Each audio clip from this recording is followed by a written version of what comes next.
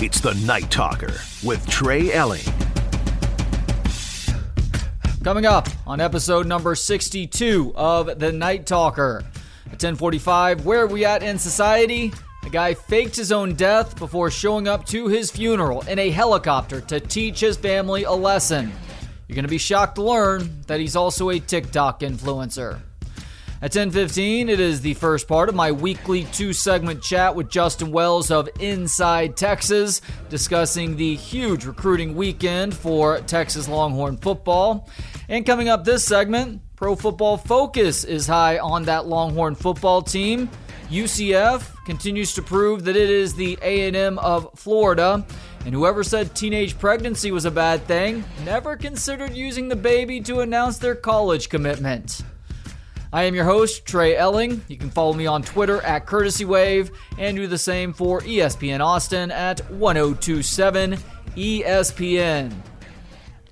Pro Football Focus has gained in popularity over the last several years now. Gosh, this goes back 10 or 15 years at least, it feels like, at this point, thanks to their in-depth analysis that has a lot to do with being able to quantify things and doing so in a unique manner. And so we all have to pay attention, both on the pro football side, which is what the name suggests, but now also the college football side, when they are doing in-depth analyses on your team, or maybe a team that you are interested in, or they release a rankings based on said statistical analyses. That's why Longhorn fans may want to take note over the 2023 season ranking for all 131 FBS teams prior to the year officially getting going, obviously. Doesn't start until, I think technically week 0 is still that weekend before Labor Day weekend, and then everybody else gets going Labor Day weekend, including the Texas Longhorns, who will be hosting the Rice Owls on that Saturday night at DKR. And it's those Longhorns that do, unsurprisingly, find themselves in the top 25. But just how high in the top 25 will they be, according to Pro Football Focus? Most preseason polls right now seem to have them somewhere between 10 and 20, most between 15 and 20. But Pro Football Focus isn't taking opinions necessarily as much as it is crunching the numbers. And they do so with their ELO ratings. The top 25 looks a little something like this, starting 1 to 5, because that's as far as we need to go, Longhorn fans. Number 1, Georgia. Back-to-back national champs, not surprising. They lose some key pieces, but they're at that point with their program where Alabama has been for nearly 15 years now, where it is truly replacing 5-star with 5-star at many positions, including the key positions. And speaking of, Bama is number 2. I think that could be a little bit high right now, but then again, it'd be stupid to hedge too hard against the Crimson Tide with what Nick Saban has done in his tenure in Tuscaloosa. We'll certainly find out in week 2 when the Longhorns do travel to Alabama for that rematch from last year's close affair in Austin, won by the Crimson Tide. Number 3, the Ohio State Buckeyes. Number 4, Michigan. And then, yes, number 5 is the Texas Longhorns. Why might Texas be the number 5 team, you may be asking? The write-up looks a little something like this from Max Chadwick. Outside of Ohio State, Texas has the best receiving core in college football. Wide receiver Xavier Worthy and tight end Jatavian Sanders are both top 4 players at their respective positions. And the Longhorns have excellent depth with A.D. Mitchell, Jordan Whittington, and Isaiah Nayor all back. The question is, can Quinn Ewers deliver them the ball consistently? The former top quarterback recruit in the 2021 class was up and down in his first year as a starter, earning a 72.4 grade. That grade seems high. If he lives up to the hype as a redshirt sophomore, Texas could finally be back. Yes, that's right. We can't have a write-up on the Texas Longhorns without that famous Joe Tessitore quote from The Notre Dame game so many years ago now, that game in Austin where both Notre Dame and Texas ended up sucking that year. Charlie Strong's last season in Austin. But here we are. So what do you think? Top 5 team for Texas? Roster-wise, talent-wise, what they return? I mean, the potential is there, but I'm not going to believe any of that hype until I actually see it play out. So consider me a seller, at least in the short term. I hope that I'm proven wrong 2 weeks in the season, that Texas does win that game or at least keep it within a couple of points. I think that would be a good omen for what they're capable of the rest of the way, but I still need to see it to believe it. Because Texas has underperformed far more often than not over the last nearly 15 years since that last national championship game appearance, and Steve Sarkisian, his track record as a head coach does not speak to someone who has gotten over the hump just yet.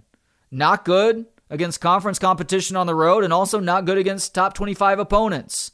Loses 2 out of every 3 games in each of those scenarios. But he'll have another chance this year with a roster that he believes is maybe as talented as any that he has put together. Now, one of Texas' opponents in the Big 12, one of their new opponents, I should say, is the University of Central Florida.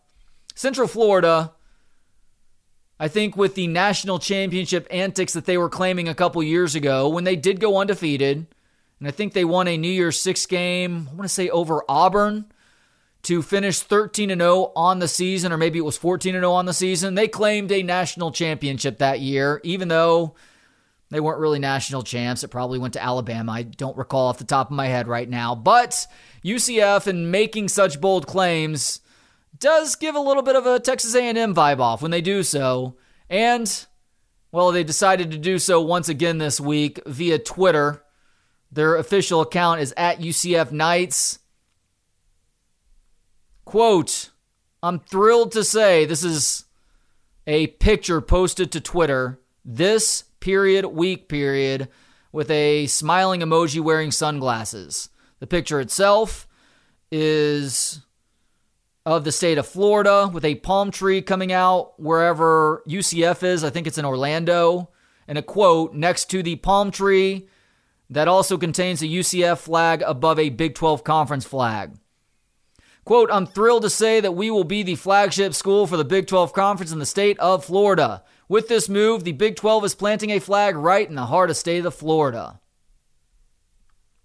I guess technically you're right about that. You are the flagship school in Florida, but you make it sound like there's competition there, and there's not. There aren't any other state of Florida schools in the Big 12 right now. I mean, give Brett Yormark a couple of years, maybe that changes. But as it stands right now, you're the only school in Florida, UCF. You don't need to state the obvious to anybody.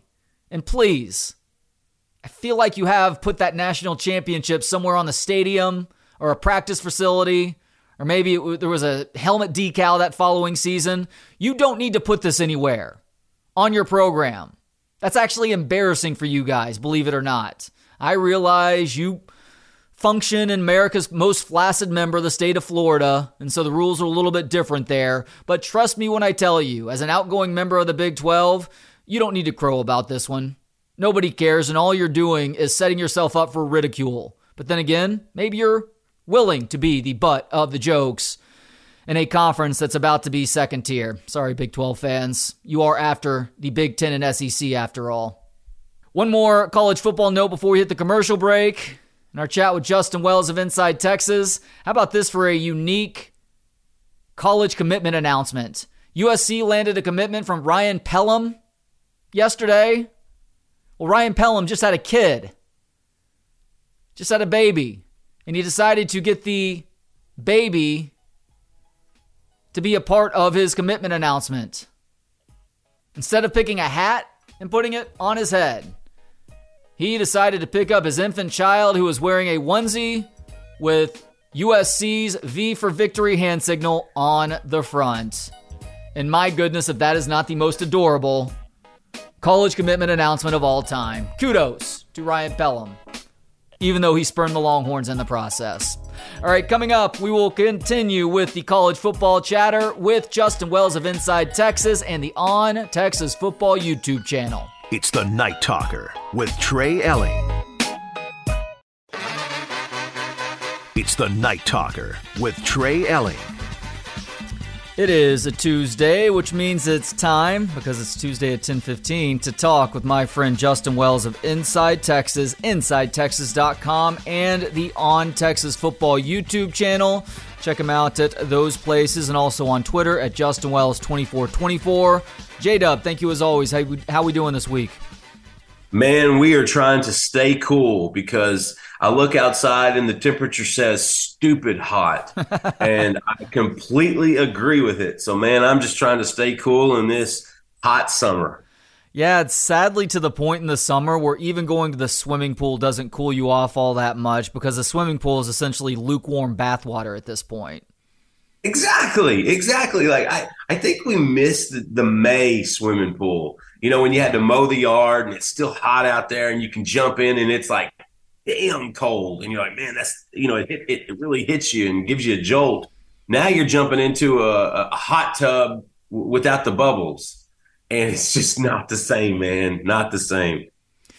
Gonna go for the seamless transition here. Speaking of scorching hot, Texas football, Steve Sarkisian, and let's be very specific, Tashard Choice are scorching hot on the recruiting trail after a huge weekend of official visits and even a couple of commitments. Before we look at the weekend on the whole, let's go ahead and talk about the guys who did give their verbal pledges to the Longhorns over the weekend. And we talked about Jarrett Gibson just a couple weeks ago after the initial running back commitment, Christian Clark out of Arizona. I asked you at that time, if Jarrett Gibson wants to give his commitment as well, does Texas take two running backs right now? You didn't hesitate in saying yes. And sure enough, on his official visit from IMG Academy in Florida this weekend, Jarrett Gibson commits to the Longhorns. What is Texas getting from the running back position out of Jarrett Gibson? Yeah, the on-3 number 2 tailback in the country. This one was one of those, not a matter of if, but when. Tashard Choice had built a relationship with Gibson 3 years ago. So this thing had been in the works for a long time. Choice is the master at building these relationships with these elite tailbacks. Gibson's a guy that, man, he's like smoke through a keyhole. He gets low in the middle. He hits that cut and that gear and cuts up field. He's got legit speed. He's got good body size and balance. And what's even better is he's a very thunder to lightning with Christian Clark, the commit from the week before. Two of the top guys on the big board for Texas in 2024. You know, Gibson's just a guy that, man, he can go. And you're talking about a kid that had 25-plus offers. The whole state of Florida tried to keep him in state. Tennessee made a push. Alabama made a little run. Georgia flirted with him. But at the end of the day, this relationship was built years before Choice ever made it to Austin. I had a source tell me about 12 to 16 months ago to get to know Jarrett Gibson because he's going to be a Longhorn. They were dead nut accurate. End of the day, he's already done with his running back recruiting, and he is already putting his focus on the 2025 guys now so he can get his top two backs again, just like every class, and it's more than likely going to be two of the top best players in the country.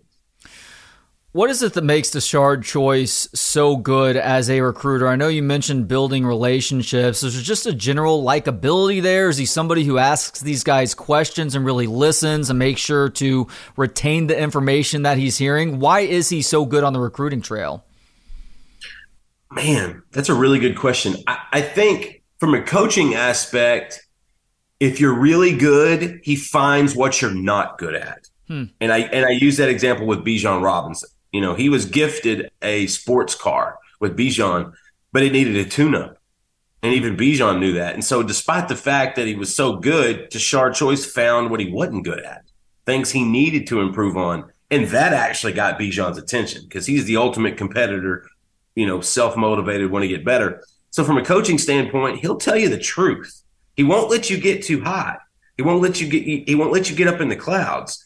And then from the younger guys, he just gets to know them at a young age. He's honest. He's upfront. He completely invests himself in that person. Like with Trey Wisner, the running back signee out of DeSoto in the 2023 cycle. You know, when I asked Trey why he committed, he said, because I see myself in Coach Choice. We both grew up kind of in a hard life. We both grew up kind of doing the same things. We had a lot of relatable things, and he made it out. He made it to college. He made it to the NFL for the Dallas Cowboys. And he's like, I want to do that. And so he's showing me exactly how we can do that. And so I think he's flexible. He's like a chameleon. He can fit in with any type of family, any type of relationship. And he's honest with these kids. And he's young. He still has that youth. He has that energetic energy that some coaches have at that age that I think really pays off when you're recruiting elite players. You got to find an edge, and Choice always seems to find an edge. And he not only hits the home run with the kids, it's the parents. Trey, this guy, if he tells a player don't do an interview, the kid doesn't do an interview, and mom and dad tell him you're not doing an interview. Coach Choice isn't into that right now. It's incredible. I wouldn't say the amount of control he has, but his influence on each player and each family and each recruitment. Choice is just fantastic. And at some point, Texas is going to have to cut him another check. Yeah, some people may consider when they hear that control, it sounds to me more like trust. Like they put their absolute trust. Yeah, that's what I meant, more like influence, trust. Yeah. No, and that's kind of what I meant. It's more of a trust thing. It's an influence thing. I'm trusting my child with you for the next 3 to 4 years. And the kids, they're all in, man. CJ Baxter is the biggest Tashard Choice fan. Jarrett Gibson is one of the biggest. Christian Clark is one of the biggest. Trey Wisner. And then if you ask Bijan Robinson what was the one thing that really helped him get over the hump and become an elite guy and an early first-round draft pick, it's Tashard Choice telling him what he wasn't doing well his junior year, not what he was doing well. What wasn't he doing well? I think there wasn't much. I know. I mean, it feels like a bit of a nitpick, but I'm sure there's something that obviously helped him out. That's exactly right. You're nitpicking at this point. I think there was some blitz pickup stuff he needed to be better on. I think there was he was so versatile. They wanted to make sure that he wasn't trying to do too much. I think sometimes Choice had noticed that Bijan was maybe trying to do a little too much. And kind of giving him that, you can trust that blocker. You can trust this play, that seam is going to be there. You can trust that this hole is going to burst. And if you get past that linebacker, you're going to the house. And so, yeah, you definitely have to nitpick when it's Bijan. But I loved it because Bijan would tweet something about something that had happened, and Tashard Choice would remind him, you haven't done anything. Don't pat yourself on the back for that. Go back to work. And to me, Bijan, there's a lot of kids in this generation that wouldn't really take that well, but Bijan's not your normal guy. He's insanely mature. He took it well, and that's why he became the 8th pick in the NFL draft and the face of the franchise for the Atlanta Falcons for the foreseeable future. You mentioned CJ Baxter a few answers ago being a big Tashard Choice fan. We talked about him on signing day many months ago now, Justin. You gave the Najee Harris comp to CJ Baxter, which I thought was a really good one. So I'm going to ask that same question, a good comp for Jarrett Gibson, because you seem to be so adept at these sorts of things. Yeah, I get lucky sometimes. With Jarrett Gibson, man, you put me on the spot. I got one. Hodges Mitchell. He is a taller, thicker version of Hodges Mitchell. That's the running back at Texas from 1999 to 2001. He came in behind Ricky Williams. He was the bridge between Ricky Williams and Cedric Baxter out of Dallas. I think he was a Skyline guy. Just imagine Hodges Mitchell a little bit taller and a little bit thicker. The way he goes through the hole, the way he finds the crease, that's my comp there. It just took me a few minutes to think about it. Want to talk about the other commitment from the weekend before the commercial break. That would be Atascocita interior offensive lineman Nate Kibble. What are the Longhorns getting in Kibble? Another large human, gigantic kid out of a high school that is producing NFL offensive linemen at a rapid rate. Texas dipped into Atascocita not too long ago for Samuel Cosme, who was a second-round pick of the Washington Commanders. Nate Kibble is a kid that, Texas A&M wanted him. LSU wanted him. Texas had always kept a pretty good relationship with him. but they hadn't really pushed yet. And then about a week ago, our Jerry Hamilton reported that Texas had kind of upped the relationship and the contact, brought him in for the official visit this weekend. And that was a matter of kind of, closing the deal. That was where Kyle Flood went and made a cup of coffee because it was time. My favorite part of the Nate Kibble one, and not just because of his upside, I think he's a guy that could be versatile at guard or at tackle, and I think that's one reason Flood liked him so much was his versatility. But it was his mother's tweet that night, and you know me, you have to be a little leery sometimes of parents on social media when it relates to high school recruits going into college. But this mother tweeted out how grateful she was that the Texas staff took a chance on her son, that they invested in her son and her family. And in this day and age, that's not what we normally see. And that was a very pleasant surprise. I thought that really, really resonated because now that you have the family buy-in, you have the player buy-in, these kids love Kyle Flood. It's just another example of the culture going in the right direction.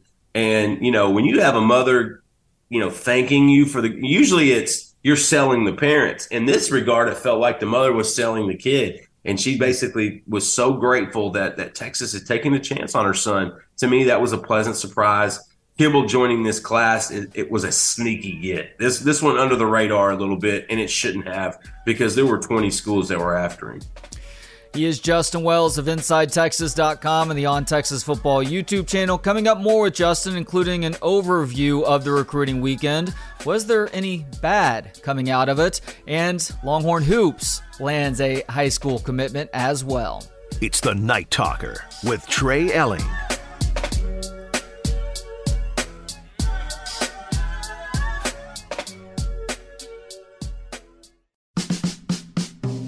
It's the Night Talker with Trey Elling. Back with Justin Wells of Inside Texas, InsideTexas.com, and the On Texas Football YouTube channel. Give him a follow on Twitter at JustinWells2424. And of course, you can hear him on this show every Tuesday beginning at 10:15. Not next Tuesday, though. It's July 4th, so we're both taking the day off. All right, Justin, although we did talk about the two commitments coming out of the weekend, this is obviously a massive recruiting weekend for Longhorn football. And talking with Bobby Burton yesterday, he said it may have been the biggest recruiting weekend in something like 10 to 15 years. Do you agree with that sentiment? And what are some of the other major positives to take away from the weekend? I think Bobby's on the right track. There's only a handful of other occasions where I felt like there was more star power, more Texas leans, more Texas momentum. It'd be hard to find that. And Bobby's a vet, so he's been around plenty of times to make that call. Nobody had a better visit than Colin Simmons. Nobody. Oh, that's great news. The 5-star edge out of Duncanville was just simply fantastic. When you come out of a visit and you're basically leading now for the nation's number one edge, which is the primary position in this program that has not added an elite guy. Sark and this staff has recruited ridiculous at every position except for edge.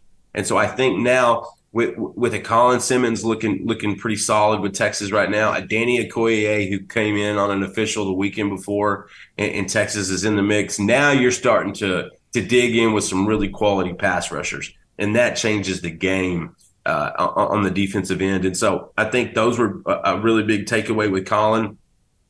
But top to bottom, think about it from an Inside Texas standpoint. We had over 720,000 views on one thread from this weekend. We had over 6,000 replies. There was so much going on, and there was so much positivity and so much energy. It's Kobe Black, one of the nation's top corners. It's Jordan Johnson-Rebel and Corian Gibson, maybe the best safety duo in the nation. You got Selman Bridges, the long and strong 6'4" DB out of Lake Belton.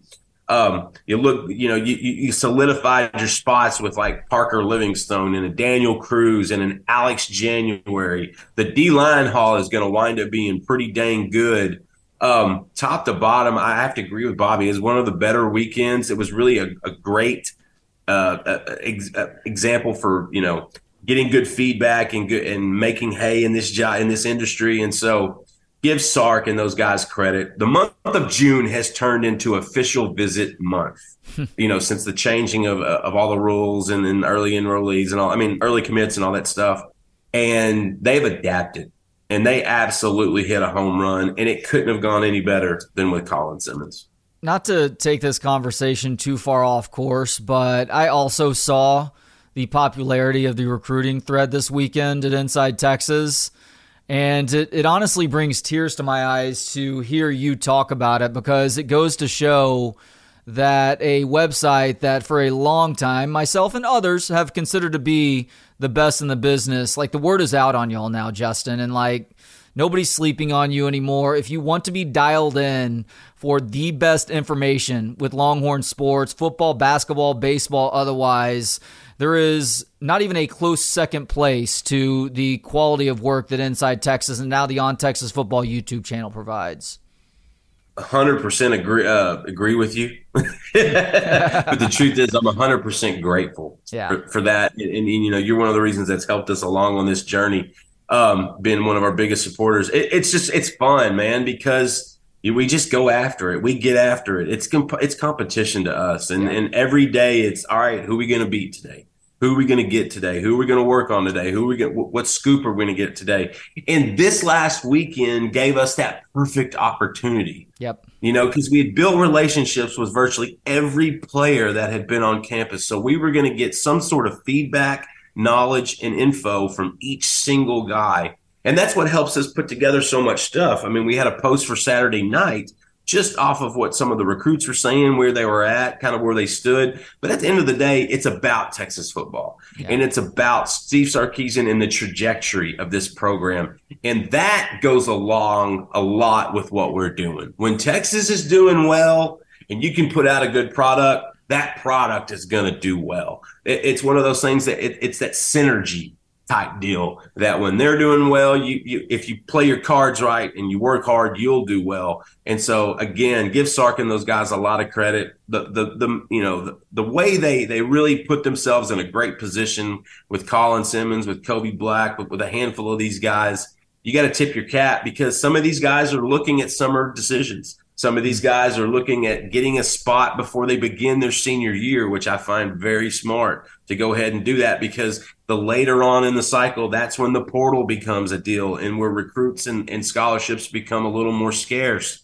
Kids are becoming smarter. Texas really, really narrowed down their focus on who they like and who they want.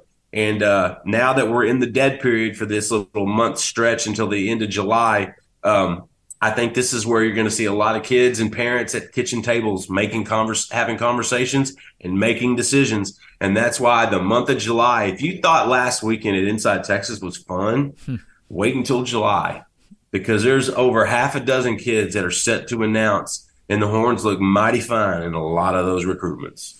And as you talked about with Tashard Choice last segment, the same thing holds true for you guys. And I know you just mentioned this word again with why Inside Texas is so good at what y'all do. It's relationships. And so kudos on that. And love to hear all the great news. But it does beg the question, is there any not so great or bad news to come out of the recruiting weekend? It can't all be, smiles and roses and lollipops. As much as I would like that, it really can't all be like that. They brought in defensive lineman Terrence Hibbler.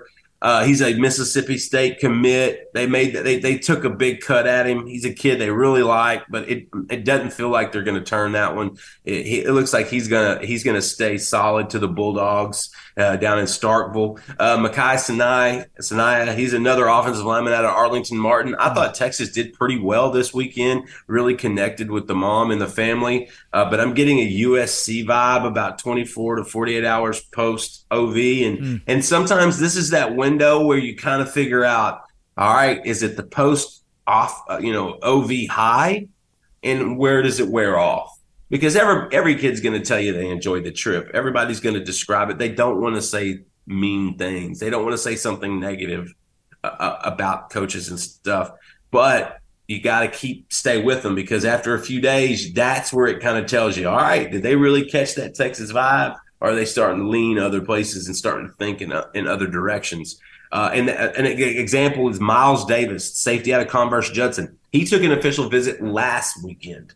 and they knocked it out of the park. They put themselves in an excellent position for the Converse Judson safety. I mean, they really did. But he returned to A&M this last weekend, and I caught up with him this morning, and I feel like A&M did a really good job. So now that's an example of you got a guy that's gone to back-to-back visits, and now he's kind of got a buzz from both of them. The only thing I can tell you is that Texas, it's going to be Texas or Texas A&M for this kid's services. He's going to announce on August 25th. The Horns have 2 months to kind of to keep that momentum and keep that connection there. But it gives you an example of, as soon as you can get some good vibes from players, they're set off to go to another trip. They're hitting another school, days later, a week later, and, an unofficial during the week later. And that's where you really got to capture that momentum at the time. So Texas basketball also received some good news in the last couple of days. They lost both members of their current recruiting class, I guess, or the current class assignees, as both A.J. Johnson and Ron Holland have decided to take their talents to the professional level. A.J. Johnson is going to Australia. Ron Holland is going to play in the G League, but they did get a commitment from a guy who just was released from his letter of intent from Kansas. Yeah, take that, Jayhawks, for Arterio Morris. What can you tell us about four-star combo guard Chris Johnson? Yeah, AJ decided to hang out with men at work, and that's what he's going to do for the next year before he gets drafted next June. And then, of course, Ron Holland. I'd forgotten about that one. But thanks for the memories. Hey, Chris Johnson's coming in. This is a combo guard with some athleticism and a kid that can put the ball in the hoop.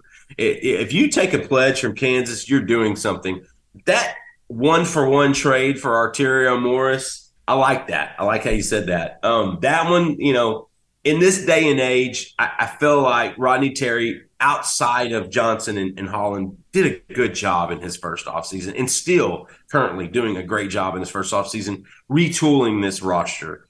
Chris Johnson is a guy that was kind of like a surprise, not to our members and not to the fans, but a month ago, nobody knew who Chris Johnson was at Texas. I mean, Texas fans. The Horns, obviously, they've known him for a while, but nobody really knew him. But that's what Rodney Terry's doing. He's put really good coaches around him. And that's part of the way to be successful at Texas is you got to hire an all-star coaching staff that just goes with it. Mac Brown proved that. And so, and Sark has done that, which was so much different than what Charlie Strong and Tom Herman did. And so Terry's done that. And with Chris Johnson, they needed kind of a longer guy, a stretch forward, wing type kid that can play on the outside, can guard at the outside, and can still be able to score and shoot the basketball. And so with Johnson, they needed a few more spots to be filled. That's an excellent guy to fill in. I mean, you could get that, or you could go with a portal kid from, say, St. Bonaventure that's been in for 2 years and has a little more experience but doesn't have the upside. Terry went with the upside. He is Justin Wells. Check him out at InsideTexas.com, the On Texas Football YouTube channel, on Twitter at JustinWells2424, and on this very program every Tuesday night at 10:15. It runs for a couple of segments every week, or every week that we're on. We're off next week, so we'll be back in a couple weeks, literally a day before Texas appears at Big 12 Media Days for one final time. Justin, thank you, as always, for the time. We'll talk to you in a couple weeks. Hey, brother, thank you as well. Nothing but love, Trey. Coming up in Where Are We At in Society? A guy faked his own death before arriving at his own funeral in a helicopter to teach his family a lesson. What was that lesson? Well, find out next. It's the Night Talker with Trey Elling.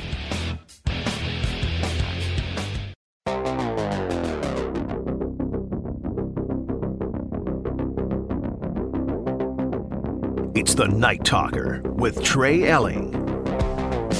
Final segment of the show means it's time for... Where are we at in society today? That's right, it is your nightly look at stories that show we as a people are headed in a bad direction. Very occasionally, I will give you a story that provides a sense of optimism and has us all saying to ourselves, hey, maybe we as a people are getting it right and all is not lost. But sadly, tonight is not that night. And we start in Belgium today, where A guy faked his own death before arriving at his own funeral in a helicopter to teach his family a lesson. David Berton, who is a TikTok influencer, unsurprisingly, says he felt unappreciated by his relatives, so he had to teach them a lesson. He's 45, and he claims that the prank will hopefully instill a value in his family about the importance of staying in touch with one another. He orchestrated the stunt because he felt unappreciated by some of his relatives. Do they appreciate you more or less now that you completely lied to them, started them into the mourning process before reappearing as if everybody was none the wiser? Because I'd want to punch that guy in the face. As relieved as I would be, if it's somebody that I actually loved, they would deserve a swift punch in the face for doing something so ridiculous. Because he is a TikTok influencer, there was a video capturing the moment where he arrived at his own funeral in a helicopter. Footage shows the mourners watching as the helicopter landed in a field and then the door opened. Then it cuts to a clip of people surrounding this guy. More people are walking towards him to hug and greet him, and a film crew is recording the entire scene. Another video that this dude uploaded shows an emotional relative crying as they are embracing a guy that they thought were dead just 5 minutes ago, probably. The staged funeral took place a couple weeks ago after one of this guy's daughters reportedly wrote a tribute to her father on social media and said, "Rest in peace, Daddy.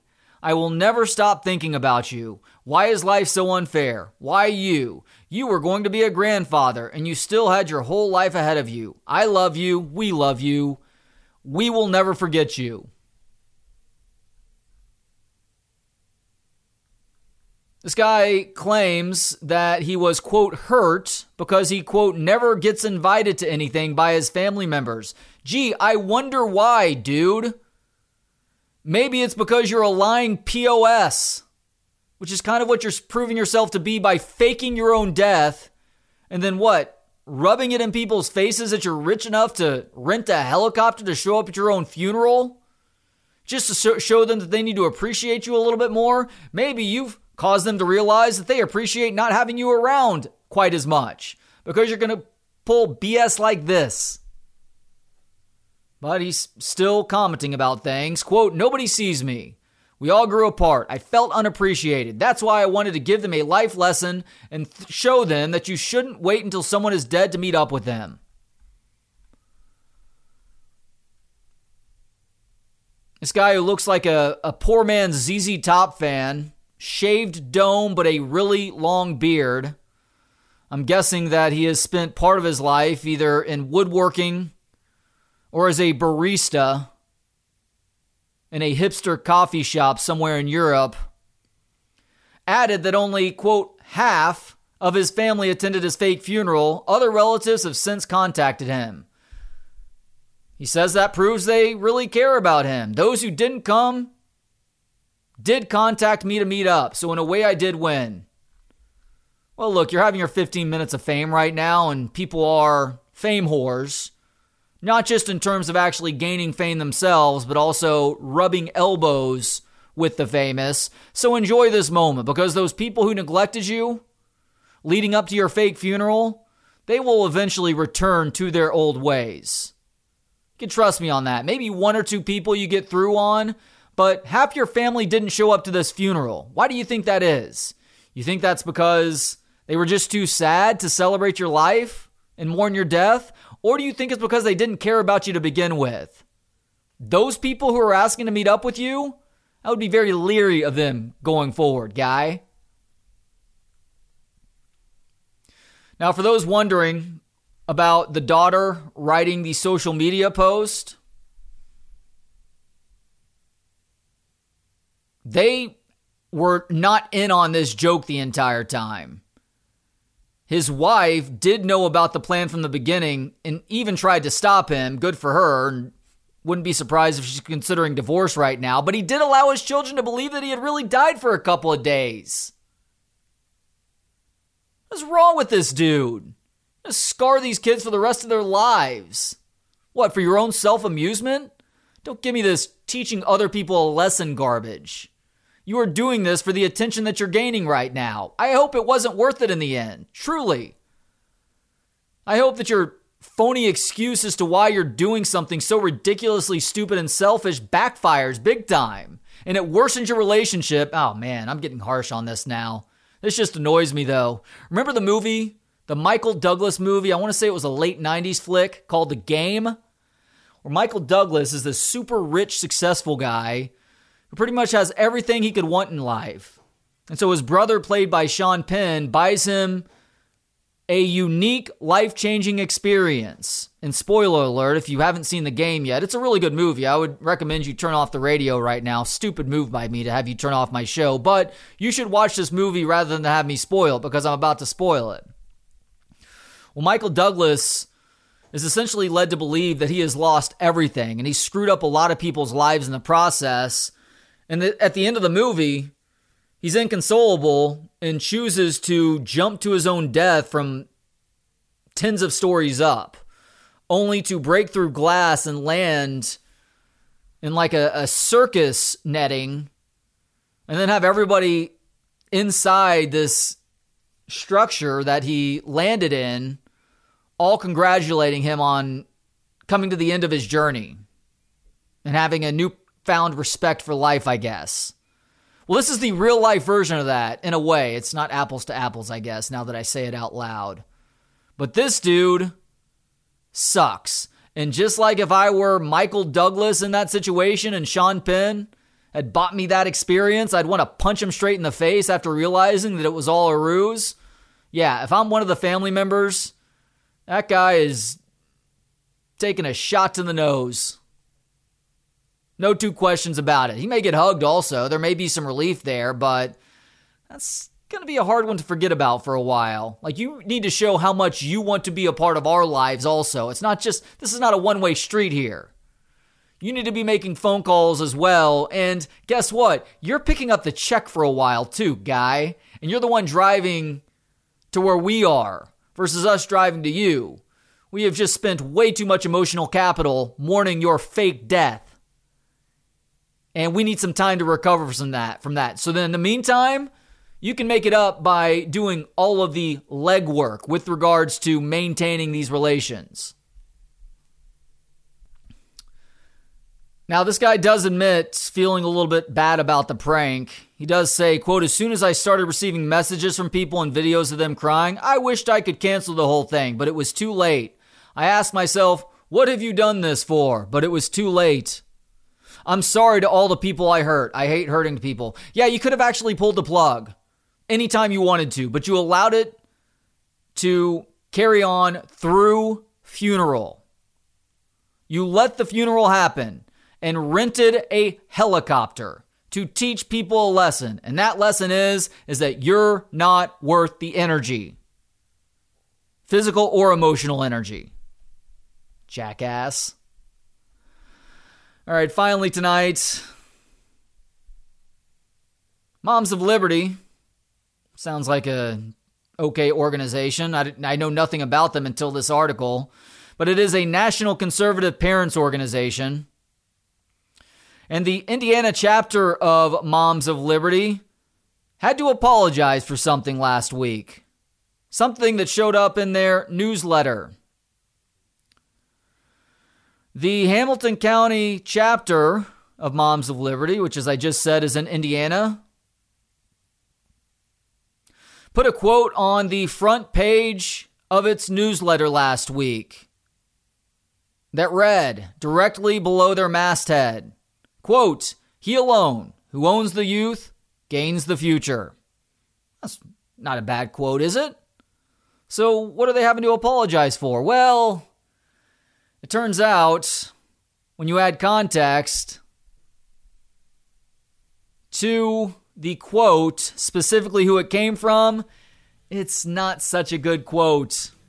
You see, that quote came from one Adolf Hitler at a 1935 rally, and now this Indiana chapter of Moms of Liberty does have to apologize and say, we condemn Adolf Hitler's actions and his dark place in human history. We should not have quoted him in our newsletter and express our deepest apology. Yeah, you think? All right, that is it for another edition of The Night Talker. Thank you to Justin Welsh for joining me, and thanks to you for listening. We'll be back tomorrow at 10. In the meantime, have yourself a great rest of the night and sweet dreams. It's The Night Talker with Trey Elling.